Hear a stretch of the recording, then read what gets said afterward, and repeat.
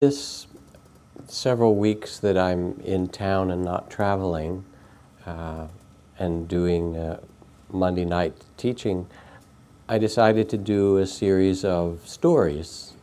And last week, part of the teaching was based on this old Arthurian legend of Sir Gawain.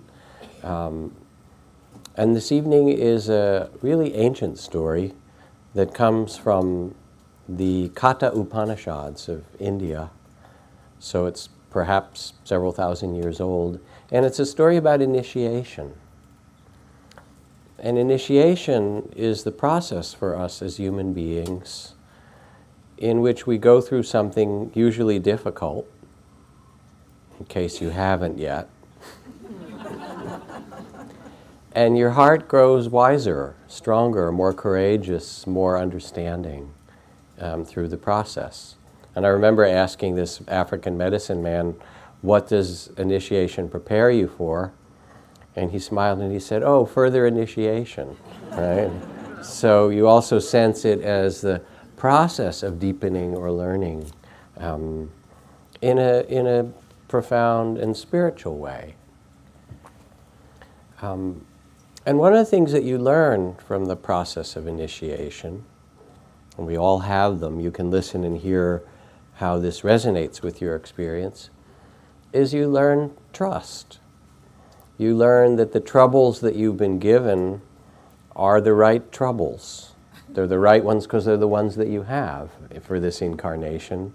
And they are, whatever they are, the perfect place to learn what are called the paramitas, or the qualities of awakened heart, of patience, compassion, dedication, steadiness, loving kindness, determination, all those qualities that we might see as expressing a wise heart.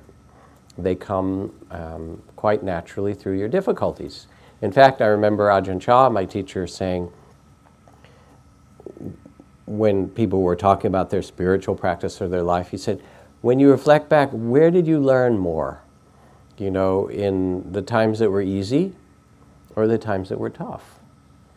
And mostly, of course, it was the times that were tough. But there's a caveat to say. Some of us are also rather loyal to our suffering.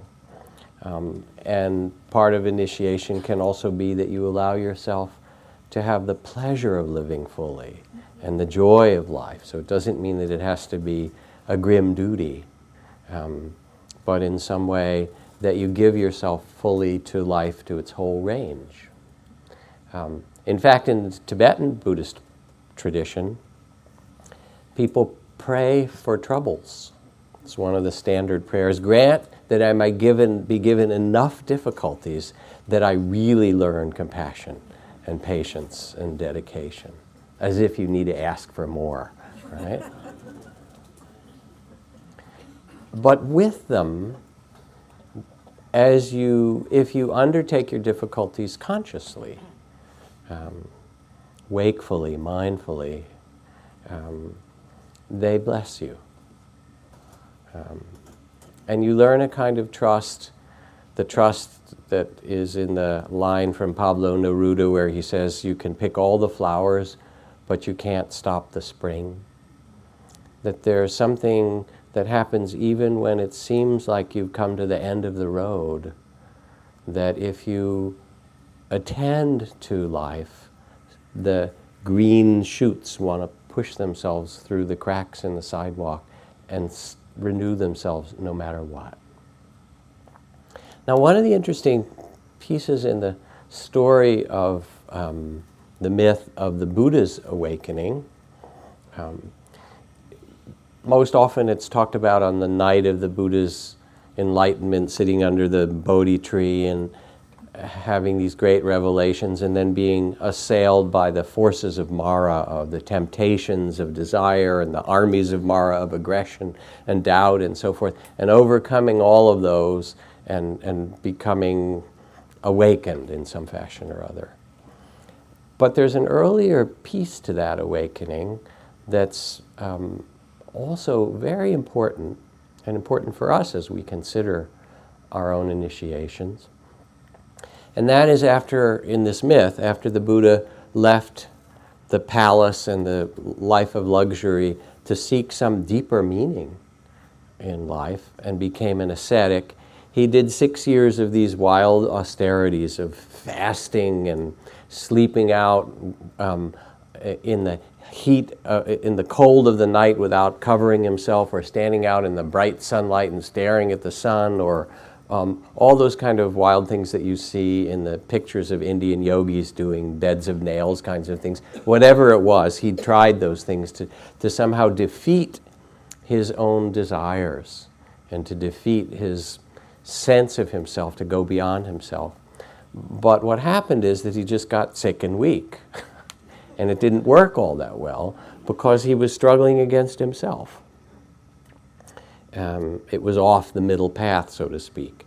And then one day, after 6 years of trying to overcome who he was, to become someone else through all these ascetic practices, and he sat quietly and he had a memory of being 7 years old in the plowing ceremony in the spring, when his father, the king of that little kingdom, was plowing the field in a ritual way outside of the palace. And he, as the young prince, was seated under a rose apple tree. And he remembered feeling contentment and well-being and wholeness and a kind of stillness or collectedness of mind that was filled with joy and well-being that didn't come through any effort on his part, but rather was an opening to the natural well-being that we all inherit as part of human consciousness. And he realized, oh, maybe I've been doing the wrong thing. Maybe I've been fighting against myself to awaken rather than trusting that there's a fundamental well-being that I can tune into, that I am part of this natural world and that this well-being will carry me. And so at that point he started to eat again. He'd been fasting and he started to take care of himself. And it was in that moment that he discovered what he called later in teaching the middle path. That was neither one of indulgence on one side nor of trying to deny himself on the other. And part of what's beautiful to me is the image of sitting in his father's garden during the plowing season. It's an image that is both feminine and masculine, and it has a kind of nature quality to it. And more than anything, it speaks of a well-being that we're born into and that we can lose, and that in some way initiation and awakening brings us back to. Now, what's also true is that his opening to this sense of well-being came after a lot of ascetic practice. So it's hard to know. Maybe if he left the palace in the high life and said, I'm going to go sit down under a rose apple tree and everything will be fine, maybe it wouldn't have worked, actually. Maybe he had to go through those difficulties first in order to learn that that wasn't quite the way. And so there is this whole multi-thousand-year conversation about, is awakening sudden or gradual, you know? And in one kind of quip, somebody said, enlightenment is an accident and practice makes you accident-prone, or something like that. Both of these are true, that in some way you tend to what's true and you open yourself to it, and in that way there's a kind of grace that comes in certain moments where a deeper understanding will come. So, you all will have your ascetic and difficult times, and you'll also have your moments of revelation and well-being and the rose apple tree of your own heart and your own life. Now, this particular story of initiation is a story of a young man, so it's a bit more of the male initiation story, and I'll try and thread a little bit more of what might be the feminine initiatory journey, which is a little bit different, but has still many of the same elements.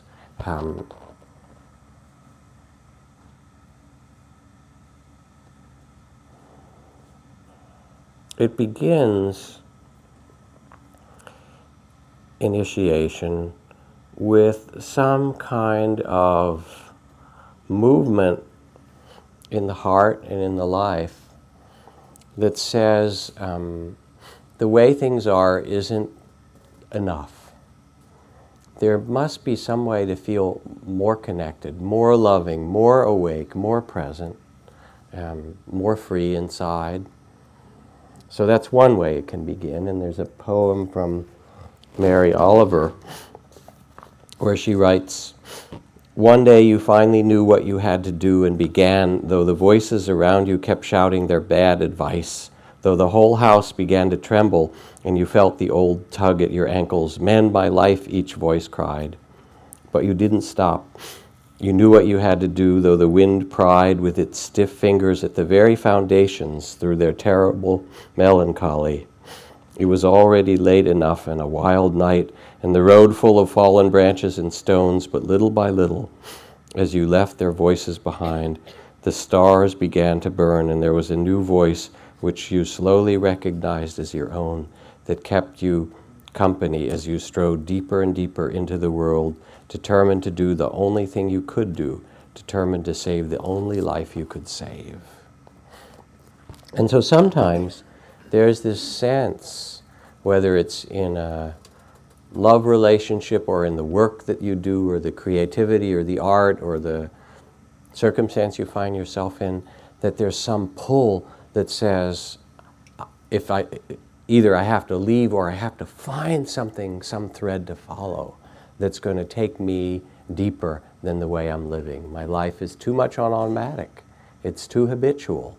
And if it doesn't come that way, if you're not pulled in that way, then the other way it happens is through a blow. In Greek, the word is katabas. It means all of a sudden you get home and there's a message on, your phone or whatever, and it's the doctor saying, you need to come in and talk about your test results. And all of a sudden you realize your life has changed entirely. Or you get some message about somebody else that you love and care for, and some huge thing has happened. So it can be illness, it can be loss, it can be financial, it can be personal, but something will happen that turns your life upside down. And this is part of incarnation, it's part of the human journey. And whether then you are called out of your house, as that poem says, or whether there is some blow or some great wind that sweeps into your life, it will happen. And then the question is, what do you do with that? So the story is about a young man named Natchiketa who lived a long time ago when you were much younger than you are now. And he was born into a relatively wealthy family in India. His father was a rich businessman who had quite a herd of cattle and various other things. But what happened is that his father, who'd had him when he was already an older man, was feeling his age and getting worried about dying and getting concerned about his immortal soul and thinking, what's going to happen when I die? I want to make sure things are covered. So he decided, in a way, to go into a spiritual phase of his life. All right, he was going to divest himself of his worldly things. But in order to make sure that he had a good future after he died, he decided to do a big ritual and give all that he owned to the Brahmin temple. The priests there had been in conversation with him and said this would really give him a good birth the next time. You know how that business works, right? So there he was, and he got together all of his wealth and all the things that he had collected, and he made this huge ritual in the center of the town and brought his cattle and all the things like that and made this great offering. And as he did it, his son Natchiketa was there, and he sort of said proudly, "I give all this great wealth and all this offerings to the priests and to the temple, for my well-being, my future, and because it's a noble thing to do," and on like. And his son was disgusted by the hypocrisy of it, appalled by the idea that merit and virtue could be purchased in some proud public display in the town square. Look at me, and now I'm going to get enlightened or have some future good birth. And you know how young men are anyway, but especially looking at his dad doing this, he knew there was something not quite right about it.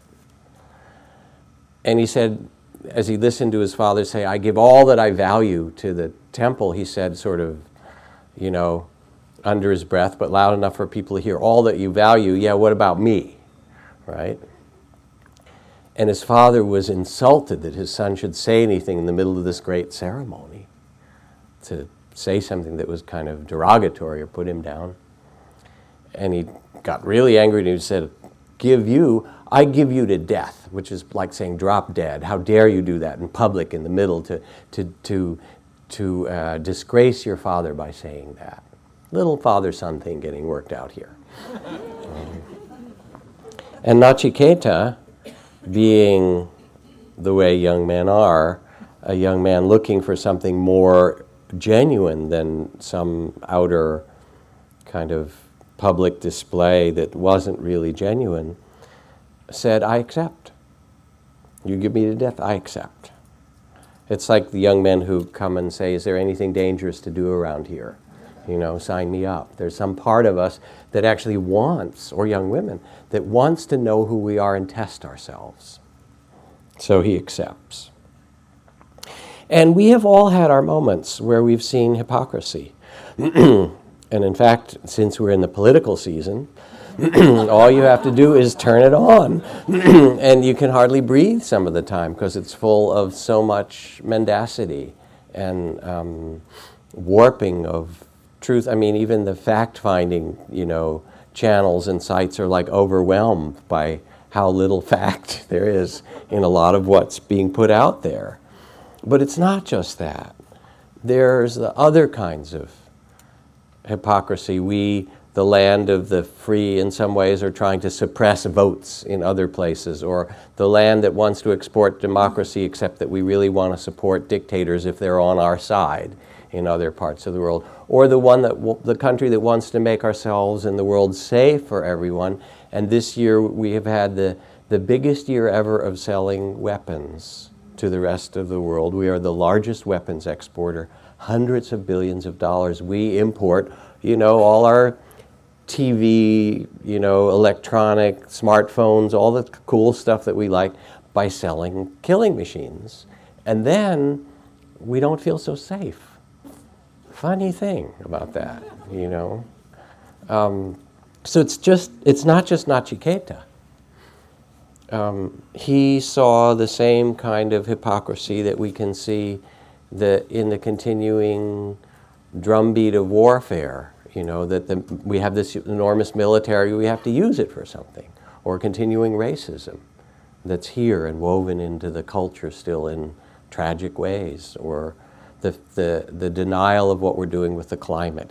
This is Natchiketa's the same kind of vision.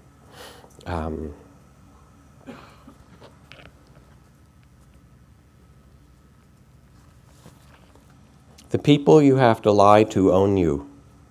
The things you have to lie about own you. When your children see you owned, then they are not your children anymore. They are the children of what owns you. If money owns you, they're the children of money. If your need for pretense and illusion owns you, they are the children of pretense and illusion. If your fear of loneliness owns you, they are the children of loneliness. If your fear of truth owns you, they are the children of the fear of truth. So we also, not only do we see hypocrisy around, but we bequeath it to our children and to the next generation.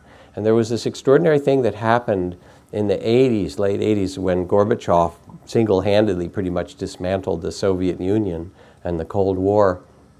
Izvestia, the main newspaper of the Soviet Empire at that time, published a headline that canceled the school exams for 53 million children, saying that we have lied to 2 generations of our children about our own history and about communism, so that we can no longer look them honestly in the face. And we are canceling our history exams until we can rewrite our history and make it more genuine and truthful. Now, America, there are certain ways we could do that as well, but we haven't yet. Really. You know, and if you want a little heads up, you can read Howard Zinn's People's History of the United States, which gives a whole alternative voice to how our country and culture evolved. That's beautiful and compelling and tragic and all of those things. So here's Natchiketa, but it's also pointing to something for you. It's not just a story about him. It is, what do we do in our lives with the injustice or the lack of integrity that we see in the society around us or in the community or in our own lives. And at some point, sometimes we say, I have to respond, I have to do something, I have to live differently. It asks something of us. So Natchiketa said, when his father said, you know, drop dead or I give you to death, Natchiketa says, I accept, which is his acceptance of initiation. He wasn't afraid. And we live in a society, somebody called it the airbag society, right? Where we're trying to be secure all the time, and we don't honor the fact that there isn't security. I was in a men's retreat leading with my colleague and friend here, Robert Hall, and somebody in the group, this man spoke up. We were talking about some very tender and difficult things, our history, our sexual history, our personal history, so. And this man said, I don't really feel so safe in this group. And Robert looked at me and said, you're not. He said, in fact, we're not safe, you know. And then the question is, how can we hold that reality of insecurity in a wise way, rather than pretending that everything's going to be okay, because we're not. So this again is what Natchiketa is seeing. In part also what the Buddha points to, where he says, it seems that although we thought ourselves permanent, we are not. Although we thought ourselves settled, we are not. Although we thought we would last forever, we will not. So these are some deep questions. How do we live with integrity when the world around us may not have it so much? How do we live with an immediacy knowing that we don't know how much time we have?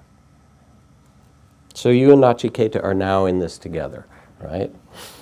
So what does Natchiketa do? He says, all right, I've been given to death. Let me check it out. And Richard Baker Roshi, who was the abbot for a long time of San Francisco Zen Center, he used to say to his Zen students, if you're with someone who's dying, and you're not willing to trade places with them in that very moment, then you're not practicing Zen. It's like really tough Zen, right? Okay. So he went to visit Isan Dorsey, who was one of his Dharma successors, when Isan was dying of AIDS. And Dick Baker said to him, I wish I could trade places with you right now. And Isan looked up and said, don't worry, you'll get your chance. You know? And in that way, we're all in it together. We're all in this mystery that includes birth and death, your death. And we forget about it. But here's Natchiketa saying, all right, let me live and let me face the mystery of the temporality of incarnation. And say, how do I live knowing that this is also true? So what Natchiketa did was he went and he sat out under a tree. One does that in India, I guess, in these stories. And he didn't move for 3 days and 3 nights. He just sat determined, focusing his mind on death, said, I'm going to face my death. And it's said that unless you've somehow faced your death, you're not able to live freely. So he sat there, and in a simple way, even when you come to meditate, you learn a little bit how to face your death. Because you're sitting here and you get restless. And you could get up and get some tea, but instead you name it if you're practicing and restless. And you say, I hate this restless, I can't. And then you feel the hatred. And I wish this would go away. And then you feel the wishing, and then you think, well, I got through that. I did okay. Then you feel the pride. I'm doing all right, And then you think, gee, I wonder if I should stop, for pizza on the way home, because the mind has absolutely no pride. And they say, oh no, I'm meditating again, right? And then all of a sudden you feel your loneliness, and you realize, I've been lonely, and if you can't sit with your loneliness or your boredom here, then as soon as you go home and you get lonely, what do? You open the refrigerator, right? Or you go online or something like that, because you can't bear your loneliness, or you can't bear your boredom, or you can't bear whatever it is that scares you.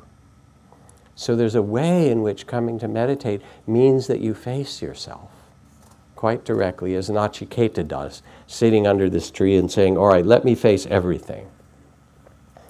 Now, there he sat for 3 days and 3 nights, waiting to face death, trying to face death.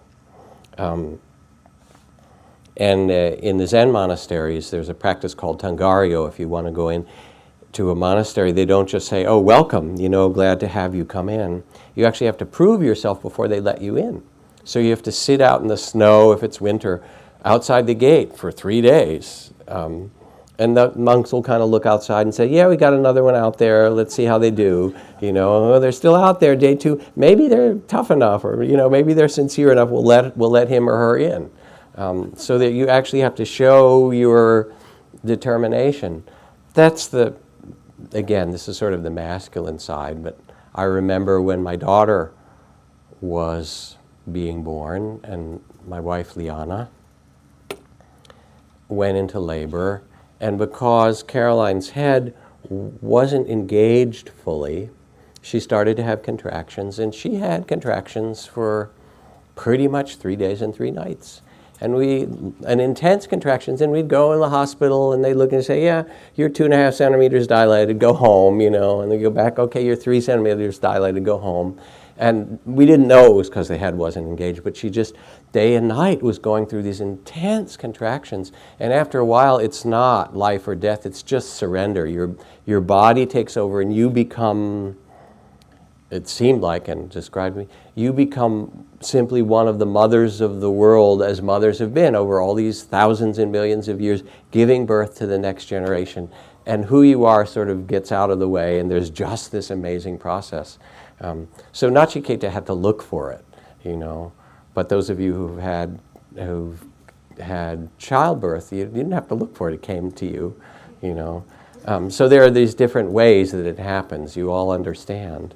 And of course, in the traditional villages, when someone is giving birth, there are these beautiful practices in which they open the doors and the windows and the cabinets and unbraid everyone's hair. Basically, everything gets opened that possibly can be opened as a kind of symbolic attunement with the need for the birthing mother to open herself to this new life.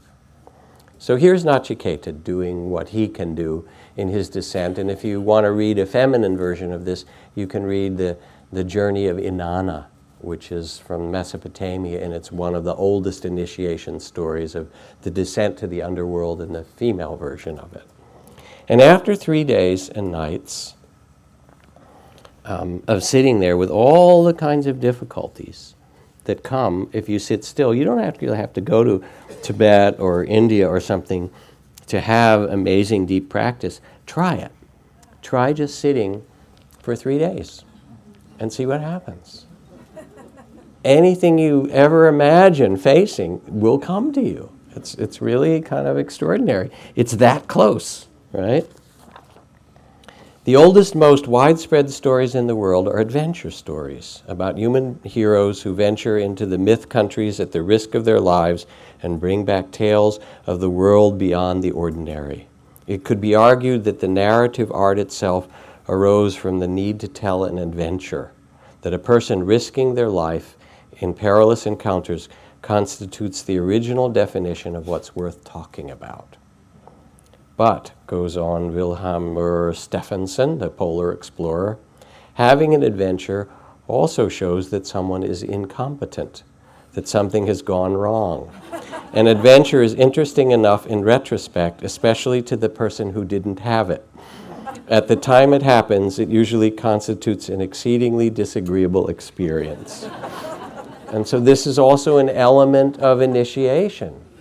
Don't worry, you will have hard times, and they will be hard. In whatever form they will come to you. So Natchiketa sits for 3 days and 3 nights and finds himself all of a sudden in the land of Lord Yama, who is the king of death. And he says, I've come to see Lord Yama, the king of death, who's also known as the great accountant, the keeper of the law.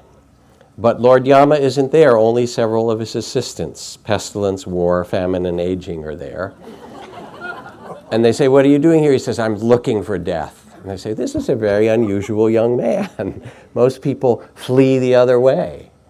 But Natchiketa understands that it's only by facing our mortality and the limitation of our life that we can find something deeper, something that's more eternal, if you will. So they say death is out, he's collecting rent, he won't be back for several days, and Natchiketa says, I will wait. So he sits for those 3 days, facing his own death, his own fear, his own anxiety, all the things that you face when you actually stop and strip away the distractions of life until you become in the present moment of eternity, which is who you are. More than all the roles and things that you have. And we've all had that at different times in our life, moments like this. And then death arrives. And the assistants say, there's a rather unusual young man here. Instead of running away, he came looking for you. And death then goes to find Natchiketa, introduces himself, I'm Lord Yama. And he said, I hear you've been looking for me. And Natchiketa says, I've been waiting 3 days and nights. And Death says, I'm so sorry to have kept you waiting. Very gracious. And he says, and having kept you waiting, since I see you to be a young man of some considerable courage, having kept you waiting for 3 days and nights, I will grant you 3 boons, 3 wishes. You know how these stories go, right? Since I failed to show up on time and you stayed for these dedicated days, I will give you 3 wishes. You may choose anything.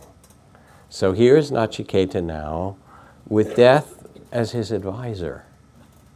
That's the phrase from Carlos Castaneda's writing. Take death as your advisor each day and think, well, if my life were short, if I only had a day, a week, a month, a year to live, what would I do? Who would I call? What would I say? How would I live? Life becomes really different when you take death as an advisor. And so here's Natchiketa using death as his advisor. As you might say, well, what really matters now? I get 3 wishes.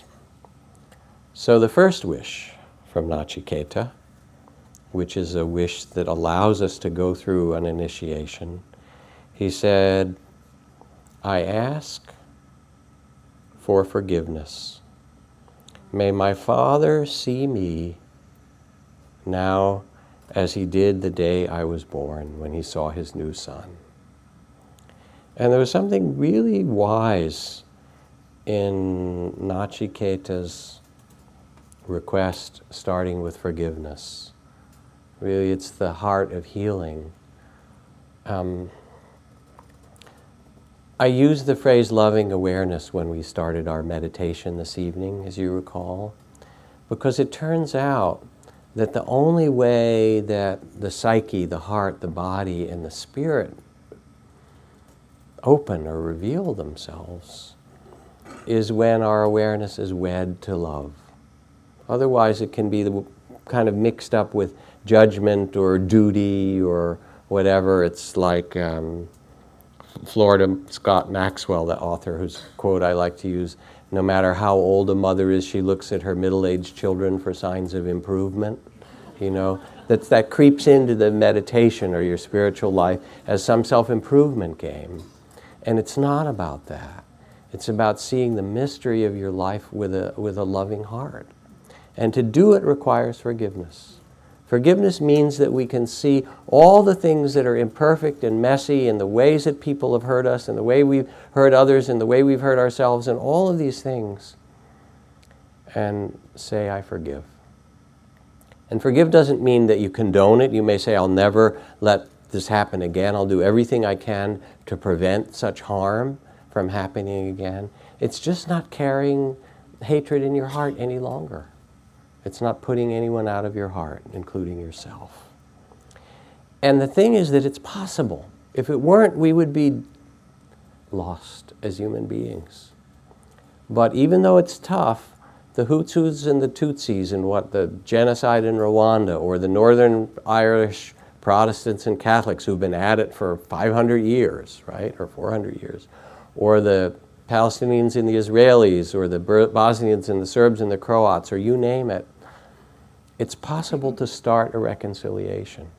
And it might take several generations in Rwanda or Cambodia, and it's not even really started to unravel with Palestine and Israel yet, and it might take 50 years in Ireland, but it's possible. People can say, it stops with me. I will not retaliate. We've all suffered enough. And whether it's there in the nations, or whether it is a woman coming in, as she did to see me in the middle of a terrible divorce, messy, and custody battle and all the stuff around money, and being attacked very much by her ex-husband, and saying, I will not speak ill of him to our children, and I will not bequeath a legacy of hatred to the next generation. I simply will not do it. It will stop with me no matter what happens. Even if I lose, it will stop with me. And you can feel the bravery and the integrity of it. So forgiveness is the first gift that he asks for. And it clears your heart so that you can live anew. It's often one of the things that one does at the end of life, what matters. And you find that offering and extending forgiveness. And I think about how many times people come on retreat. This man who came on a retreat and started to weep partway through. He was a physical therapist who lived in Ohio, and he loved animals. And he would come in and he just seemed to shrink every day, and more frightened and more grief. And finally I said, what is the story? And the short version of the story is that he lived on a farm outside of town, and when there were animals that people in town didn't want, especially dogs, extra ones, they would just dump them at the gate of his farm. And his father would have him shoot the dogs. From when he said, when I was 8 till when I was 13, I had to shoot, a couple of dozen dogs, and I love animals. And they just weighed on his soul. And he ended up doing a whole long ritual of creating this altar in the desert and offering. He said, I have to do a forgiveness, and made a vow to spend, one day a month at the humane shelter there, working with animals. And he said he just had to clear himself so that he could ask forgiveness, even though he was forced to do it. But we all have things that we need to forgive ourselves for, or forgive others. And one of the really remarkable stories, if you go to the Vietnam Veterans Memorial, there are all these letters that people leave and things, and there was a letter and a picture. Dear sir, for 22 years I've carried your picture in my wallet. I was only 18 years old that day we faced one another on the trail in Chu Lai, Vietnam. Why you didn't kill me, I don't know. You stared at me so long holding your AK-47, and yet you would not fire. Forgive me for taking your life. I was just reacting as a soldier. So many times over the years I've stared at this picture of you and your daughter. And each time my heart and guts burn with the pain of guilt, for I have 2 daughters now myself. And I realize you were a brave soldier defending your homeland. And above all else, I can respect the importance that life held for you. I suppose that is why you did not fire and I am still alive.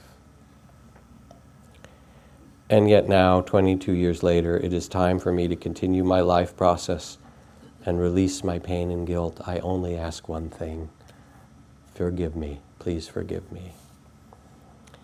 And then the man who wrote that note, Richard Luttrell, later took a trip to Hanoi, brought the picture where they could find from the image which regiment he was from, and he went to the village and found the son and daughter of this man that he had killed and brought the picture back to them. Asked their forgiveness, explained what had happened, showed them pictures of his own children. And they said it was all written up, and they said it's as if their father's spirit was somehow reborn in this man, Richard, who came back to them, and they could feel the blessing of their father in his return. It's such a powerful thing to be able to forgive, and it means so much. And of course you have to do it over and over again. There's that other little piece. But it liberates the heart. It's the only thing. Otherwise the Irish and Protestants and Catholics just keep doing it for generations, or we do in our families. So this was the first blessing that Natchiketa got. And as the Zen poet Ryokan said, "Oh, that my priest's robes were wide enough to gather up all the suffering people in this floating world." It brought the spirit of compassion that allowed Natchiketa to move on and be freer. Second wish. All right, now I have forgiveness. What else do I ask for? The second wish he asked for was fire. He said, I want to be really alive. I don't want to go through this life halfway. Go ahead, light your candles, burn your incense, ring your bells, and call out to the gods, but watch out, because the gods will come, and they will put you on their anvil and fire up the forge and beat you until they turn brass into pure gold. So what Natchiketa said is, I don't want to live a halfway life. I want the courage or the fire, the bravery, whatever word you want to talk about it. I want the care or the love to live this life really fully, no matter what's given to me. And that's the choice. When you see Viktor Frankl come out of the concentration camps and say, we who lived through the concentration camps can remember those who walked through the huts, comforting others and giving away their last piece of bread. They may have been few in number, but their very existence proves the final freedom of human spirit, the freedom to choose your spirit no matter what the circumstances. So Yitzhak Perlman, who's one of the greatest violinists in the world, was also suffered from polio as a young boy in the 1950s before the vaccine. And so he walks with leg braces, not so easily, but he plays a mean violin. Actually, he plays a Stradivarius violin, to be more accurate, quite extraordinary. But anyway, to do his performance, he has to get up on stage with his crutches and makes this slow entrance and sits down and unclasps his leg braces and pulls out this extraordinary violin. He had a concert in New York at Lincoln Center.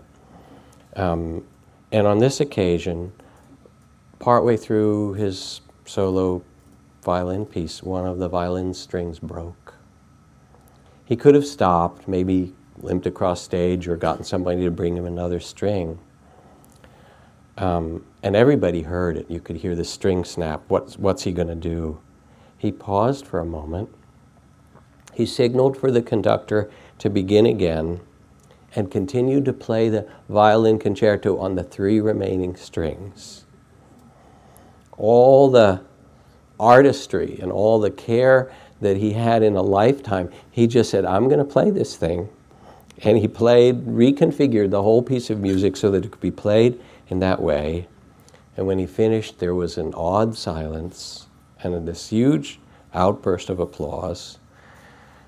He sighed, he wiped the sweat from his brow, and then he spoke in a quiet, like almost reverent tone. He said, "You know, sometimes it is the artist's task to find out how much music you can still make with what you have left." And this is really what Natchiketa asks, that we have the limitations of our life. And each of you do, physical limitations or mental limitations or financial or the kinds of limitations that you do, because that's part of what incarnation is. It's limitation. It is, isn't it? But what kind of music do you make with it? And for Natchiketa, he said, I want to have the spirit. It's like Aung San Suu Kyi, who's out of 17 years of house arrest this last year from Burma, being in her place, allowed to leave Burma. She could have left if she wanted, but she would never have been allowed back in the country. She didn't go even when her husband was dying of cancer. Her children graduated from university because she knew they would never let her back in. And she had won this election 20 years ago, and then it was taken by the military away, this quite horrible military dictatorship. And she said, I will not leave, and I will not hate you, but I will not go. And she stayed for all those years in this house. And when I was in Burma, I remember riding in a taxi a few years ago, and no one ever talks about her because it was too dangerous, and there's spies everywhere, and people got thrown in prison who were allied with her in any way. But this taxi I was in had an Obama bumper sticker on it, and I thought this guy might be cool. And nobody else was, it was just me and him. And I said, all right, I need to ask you a question. We talked about Obama a little bit. Obama, he liked Obama. And I said, people don't talk about Aung San Suu Kyi. I want to ask you. And his eyes got wide. It's like, is it safe? And I said, it's okay. It's safe. I promise. I said, but what I want to know is, has she been forgotten? Because no one talks about her. And we stopped at a red light, and he turned around, and he said, never here, put his hand over his mouth, always here. Always here. And so here's this person who said, I will not go away, and I will not hate you. And she carried the light of freedom, democracy, vision of what was possible for 50 million Burmese people without saying a word. So this is what Natchiketa asks. May I live with that kind of fullness? And it's what you learn in some way as you meditate. It's not just that you learn to, sit and follow your breath. But this from a woman who died of cancer a couple of years ago. My days are short, and as I grow weaker, I experience so much gratitude for my meditation. Not only the joy and ease it brought, but the hard parts, for every bored and restless sitting, and every fearful fantasy, and every pain and ache I sat through, and every itch I didn't scratch, was a training for kindness, a training for the muscle for bearing witness, for the trusting spirit that carries me now even as I face my death. And so Natchiketa wanted that kind of courage to face his life and live it fully. And that was granted to him. So he gets one more wish, one more boon. What would you ask? Lord Yama says, all right, those were good ones, forgiveness and fire, a fullness of life. What is your third wish? And Natchiketa says, I wish for immortality. Well, there's a wish for you. And look who he's talking to, right? Lord Yama. And Lord Yama says, are you sure? This is your last wish. Look at what you could have, and displays in Natchiketa's vision maidens, sense pleasures, chariots, the best Ferrari of the day, 6 amazing steeds in a golden chariot or whatever it was, castles, kingdoms, grandchildren, You know, every possible temptation. You have your temptations, you know you do. I do, right? Whatever it is that you could imagine, and Lord Yama says you could have any of this stuff. You sure that immortality is really what you want? Look at what you could have. And Natchiketa says, well, I have a question for you. Will not all these things that you have shown me soon enough return to your domain? And Lord Yama says, yeah, actually that's true. They're temporal. They're not going to last that long, in fact. And Natchiketa said, I thought so. So he says, so I renew my request. I wish for immortality. And being a wise benefactor, Lord Yama says, I cannot grant it to you directly, but I will give it to you in this form. I have a gift to give you. And so what he does is he goes and he comes back and he offers to Natchiketa a mirror. And he says, I offer you this mirror and say to you, inquire as you look into this mirror, who am I really? And you will discover immortality. Now, of course, this sounds a little bit silly in a certain way, but it is the question of your life. Who are you? Who was born into this amazing physical incarnate body that you have with certain hair coloring that some of you change every few months, you know, and little patches of fur, as I like to talk about, the hole in one end where you stuff dead plants and animals regularly and wiggle it around and stuff. How did you get in there? And who are you, right? When you look in the mirror, you notice that you've aged, but you don't necessarily feel older, right? We talk about this all the time here. And you know why that is? Because it's only your body that's gotten older. And as you look in the mirror and say, you know, sagging here, wrinkled there, losing more fur there, whatever it is, there is that sense that who you are is the witness to this body. You are actually the consciousness, the awareness that's saying, this incarnation, let's see, it's kind of used up some of its time, hasn't it? And it's drooping, or whatever it's doing, you know, how it does that. As Wes Nisker, who teaches here, describes aging, he says, the hard parts get soft and the soft parts get hard. But it's true. All right, so that's the body, but as you look in the mirror, there is this knowing that that's not who you are. It's getting older, but the awareness itself is outside of time. That's why it doesn't feel older. It says, wow, this is an amazing thing. And you'll see when you get close to death and when you die, very likely, you'll have to see, you let me know. But it's very possible that as you die, you'll say, wow, that was an amazing incarnation, wasn't it? You know, that there is a place of witnessing consciousness, of loving awareness, that is who you really are, that's independent of the role or identity or gender or race or all the things that you take as incarnation. That's just temporary. And so what Natchiketa was invited to do was to inquire, who am I really? This is the great spiritual question. And someone went to see the Buddha, a man named Mogarajan, and said, how is it possible to live and not be seen by the king of death? Same kind of question. You're a Buddha, right? And the Buddha said, yes.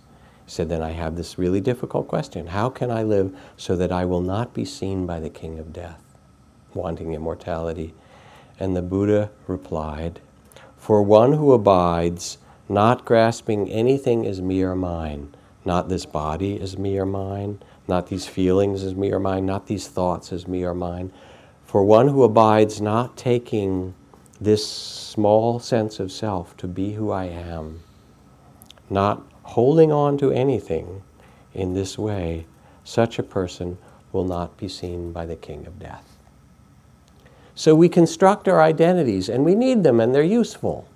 You know, you need to drive on the right-hand side of the street, and you need to remember your social security number, and all of those things, but it's not who you are. Who you are is that spark of life and light that's behind these eyes, that was there before you were born, that is spirit. And this was the invitation of the mirror that was given to Natchiketa. I remember somebody asking my teacher, Nisargadatta, well, you know, you're an old man, aren't you afraid to die?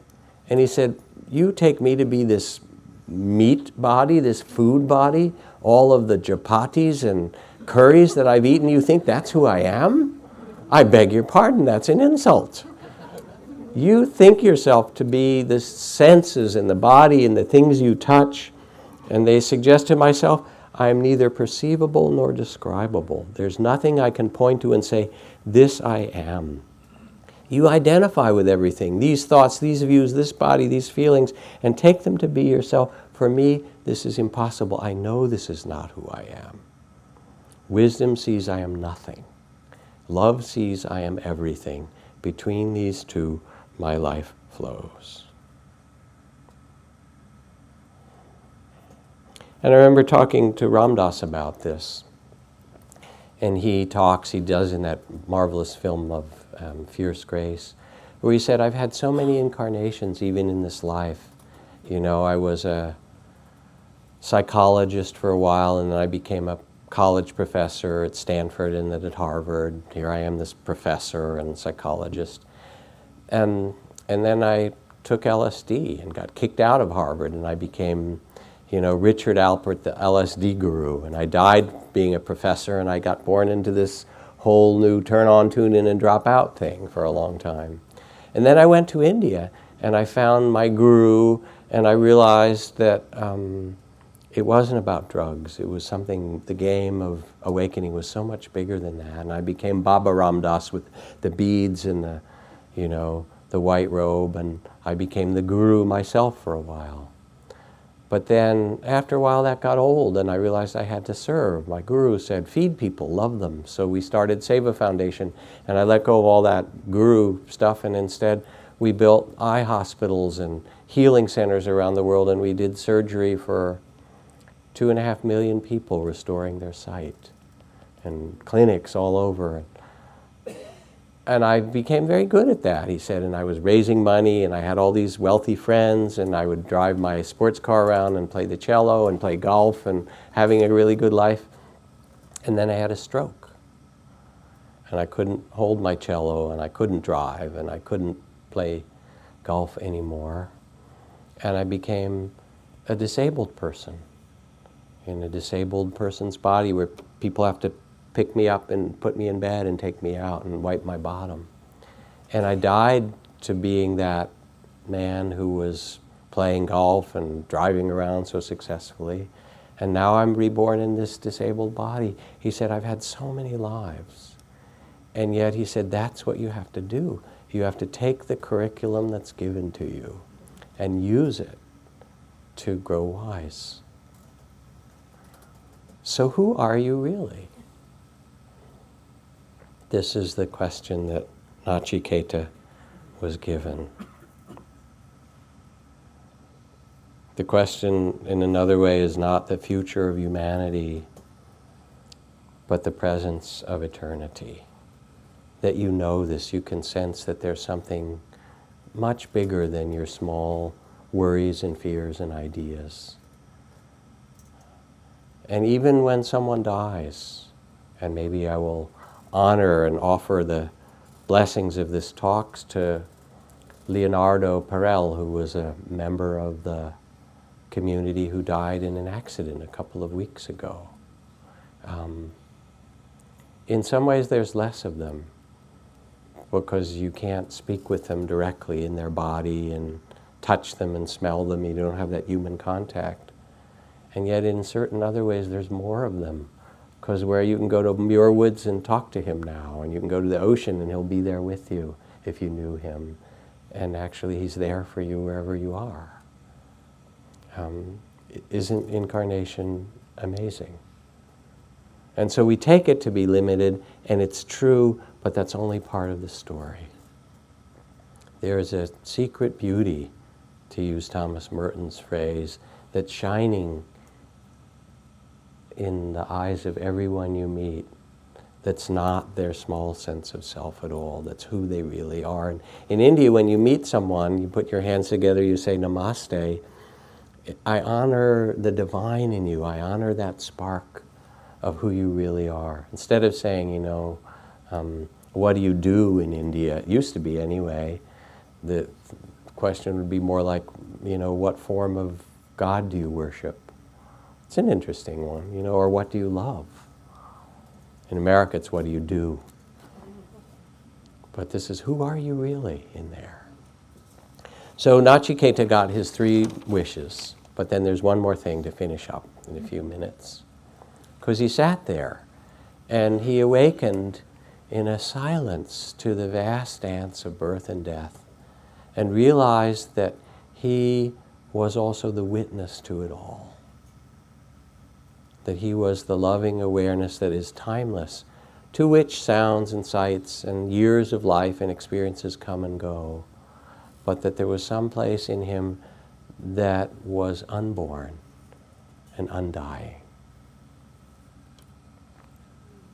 Zen masters write their little poems at the end of life, their death poems. If you're really a good Zen master, you write it on your last day, figure out the last minutes. Though I should live to be 100, the same world, the same cherry blossoms, says one. Empty-handed I entered the world, barefoot I leave it. My coming and going, 2 simple happenings that got entangled. These little kind of poems, okay, here it was a great dance, and now it's done. And of course we get frightened, and I don't want to lose it, I'm attached, but the fact is that all the time you're being born and dying. Every breakfast you get a new life. You might as well practice it and accept it because it's how it is. And so Natchiketa understood this. And then the question is, how does he get back from the land of death? How does he return? There he is sitting, aware of the vastness of time and space and the great dance, given the gift of immortality.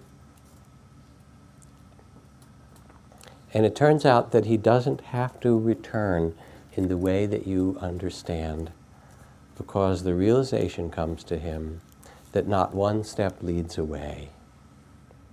Black Elk, the great Sioux, Ogallala Sioux medicine man, went up on Harney Peak, this mountain in the Black Hills, and had an extraordinary vision or revelation that made him this sacred holder of the tradition of his people. And he said, there I was standing on the highest mountain of them all, and round about beneath me was the whole circle of the world. And as I stood there, I saw more than I can tell, and understood more than I saw. For I was seeing in a sacred manner the shape of all things in the spirit, and the shape of all shapes as they must live together as one being. And I saw the sacred circle of my people was one of the many circles, wide as daylight and starlight, of all peoples and all creatures. And in the center grew one mighty flowering tree to shelter all the children of the same mother and father. And I saw that it was holy. But you must understand and remember that anywhere that you are is the place where this tree, flowering tree, grows. Anywhere is the center of the world, and anywhere is holy ground. And when Natchiketa stopped after forgiveness and fire, or living fully, being completely present, and realizing that he was living now the dance of life from this place of loving awareness, open, spacious, timeless, then he opened his eyes again and realized there he was in the green springtime fields of India, under the tree where he had sat looking to face his own death, and that he'd been blessed by these visions and understandings, and that what he was looking for was who he was. And he got up from that seat with a kind of love in his heart and an innocence and a freedom, now unafraid to face all the changes of life, and went back to find his father and his family. I never asked for understanding, Mary Oliver says. I asked for wonder. And Gandhi, who says, I believe in the essential unity of all life. I believe that if one person gains spiritually, the whole world gains, and that if one person falls, the whole world falls to that extent. And so somehow in this initiatory process of going through his difficulties, as you go through your own, Nachiketa's heart grew wise. His vision grew timeless. His forgiveness grew. His courage blossomed. And he was able to go and live his life as a being who had an immense freedom of heart and could bless all that he touched. And so you've listened and you've gone on the journey with Natchiketa, and he's now in you, in your own way and in your own language and in your own images, and you get to carry his blessings as your own. So let's sit for a moment.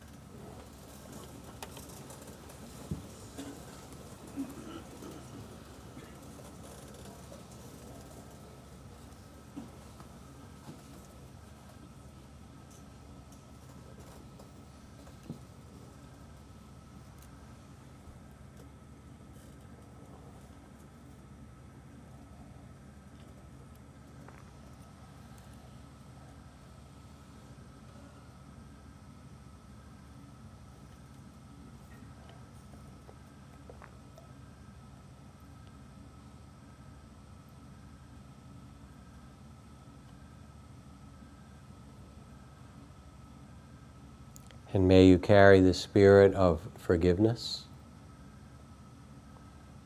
and the fire of courage to live fully,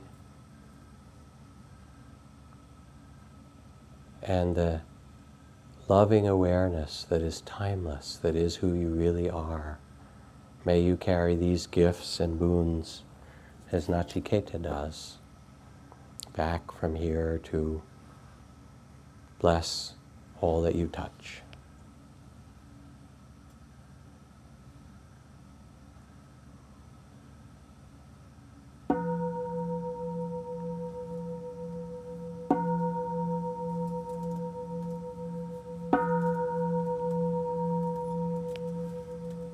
Thank you for your kind attention, and it's a pleasure to tell stories, bedtime stories. So drive politely out there. It's crowded and dark. It's a beautiful... Thank you for listening. To learn how you can support the teachers and Dharma Seed, please visit dharmaseed.org/donate.